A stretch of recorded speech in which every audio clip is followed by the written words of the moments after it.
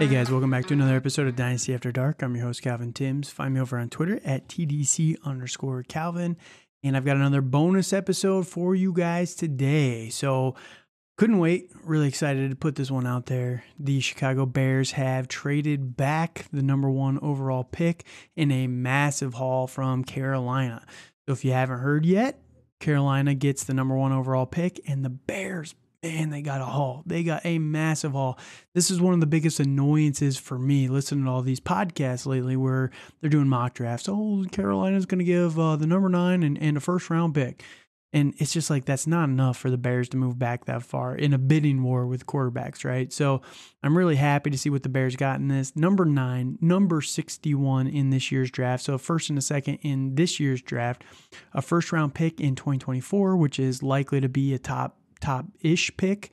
A lot of people are already putting on the 101, but you never know who's going to fall apart. So let's say a top 10 pick in 2024 as well, a second round pick in 2025, and then wide receiver DJ Moore.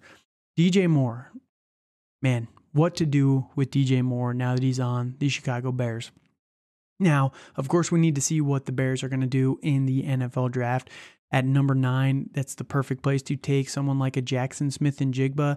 And with all the receiving help that they do need on this team, that would still be very interesting. I would love to see DJ Moore and JSN on this team. You know, you've got a Chase Claypool and a Darnell Mooney on the outsides as the number 3 guy. They can kind of split that role. Cole Kmet in the tight end position. And then you go and get someone like a Miles Sanders for the backfield.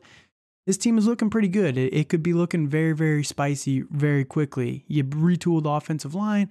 There's a lot of opportunity for that next week with free agency. So the reason why I wanted to talk on DJ Moore specifically here, because I have seen a lot of people on Twitter, oh, there's no reason to be excited about DJ Moore. There's no reason at all.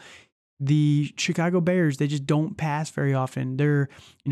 Sam Darnold threw 50 more passes than Justin Fields in 12 games. He's going to a quarterback downgrade. You can't go and get DJ Moore. DJ Moore is a great dynasty buy right now, and I'm going to lay out the case for him. So if you go and look at DJ Moore, the one downside for DJ Moore is he's not what everyone expected him to be. But through his entire career so far, he has not had a reliable quarterback to, get him the ball. He's been the featured number 1 for a while now, and I don't know necessarily if the Chicago passing game is going to be the best in the world, but at worst, it's not going to be a downgrade. So here's the thing. If you go and look at, some of the other guys on this team, go and look at Darnell Mooney from 2022, 61 passing attempts this past year. Chase Claypool, it's kind of mixed, so it's hard to tell exactly how much is going there. Equanimeous St. Brown, 40 passing attempts, whereas DJ Moore in 2022 and most of his career, 2022 was a little bit of a down year. Maybe 2021 was an up year, hard to tell. But he's always around 120 targets a year with about, somewhere between 60 to 90 catches in a year. 1,100 yards in 2021, 900 yards basically last year. But again, the quarterback play was terrible. Always has right around 4 or 5 touchdowns in the season. So he's not an elite wide receiver option. But again, at worst, this is a lateral move. Now, the Chicago Bears, I wanted to read this stat off because I found it extremely telling. And I talked about this a little bit already with what should the Bears do with Justin Fields. Obviously, they're keeping him, and they should have. This was always the plan, I believe, and, it's starting to pay out. But if you look at this offensive line from last year, they were actually pretty good in run blocking. So to be fair to the Bears offensive line, I think they were number 7 overall in run blocking last year. But when it came to pass blocking, they were the 32nd ranked offensive line. They could not even utilize they could not keep anything off of Justin Fields in the passing game. So this stat was crazy. So the Bears gave up a pressure of 52% on true pass sets, and those are passes where it's not like a play action or a screen pass or something like that. That's plays where Justin Fields gets the ball, has to drop back, make a read, and make a throw. That is the second worst mark in the NFL. The average in the NFL is 37%. So he's being pressured 15% higher on true pass sets, and they did it less than anyone else in the league. They could not keep guys off Justin Fields. So what did they do? They pivoted later on in the season to the fact that they were running more plays, more play action, more screen passes. They were trying to hide the deficiencies of this offensive line in the passing game on the later half of the season. You're going to go and you can look, and there's offensive line stats, and this is by Jonathan Wood, and he put this out in December, so wanted to give him a shout out, Jonathan underscore Wood 1 on Twitter, if you want to go check out this thread. But it's an amazing thread from December of last year. But basically he talks about the Bears. If you go and look at them, they're going to have a very good end of season ranking on their offensive line.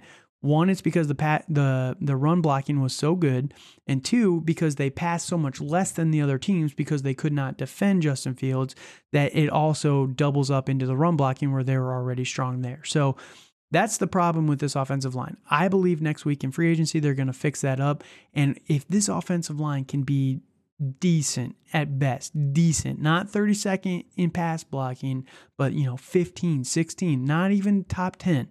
If they can just get to average in the NFL, I think we're going to see a massive step forward from Justin Fields. Justin Fields is so criminally underrated as a passer right now in the NFL. It's crazy. They haven't had to utilize him in that regard just yet. So I believe Justin Fields is going to take a step forward. Now, that said, again, worst case scenario for DJ Moore, he's going to see lateral production from what he saw in Carolina. It all depends on what the scheme is going to be for this offense. I think that there's still going to be a run-first team, but that doesn't necessarily mean that DJ Moore is going to be bad. Last year, down quarterback play, 118 targets, 63 catches for 900 yards, and 7 touchdowns.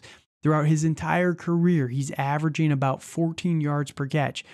He's averaging about 7 to 8 yards per target. So he's doubling up what he gets targeted, which means he's doing a lot after the catch. And that's where DJ Moore is very scary. You go and you look at Justin Fields.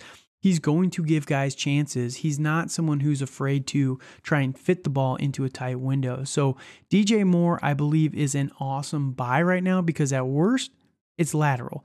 At best, it's an upgrade. And, if he upgrades, he's been the wide receiver number 24, 18, 23, 16. So he hasn't really broken into the top 12. I think that he could become a very solidified top 15, 16 wide receiver for fantasy football. And then what is that going to cost you? I'd probably be willing to spend a late first round pick on DJ Moore.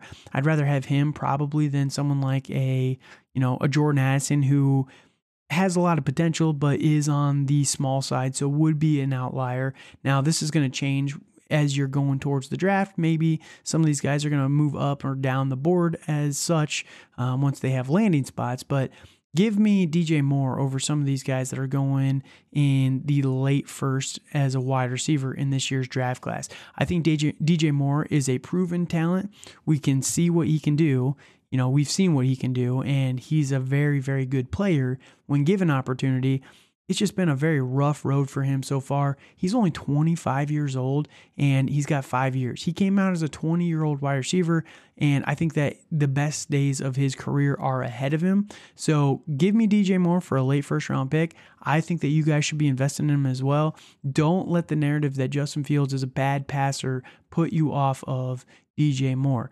Justin Fields is going to get better in the passing game.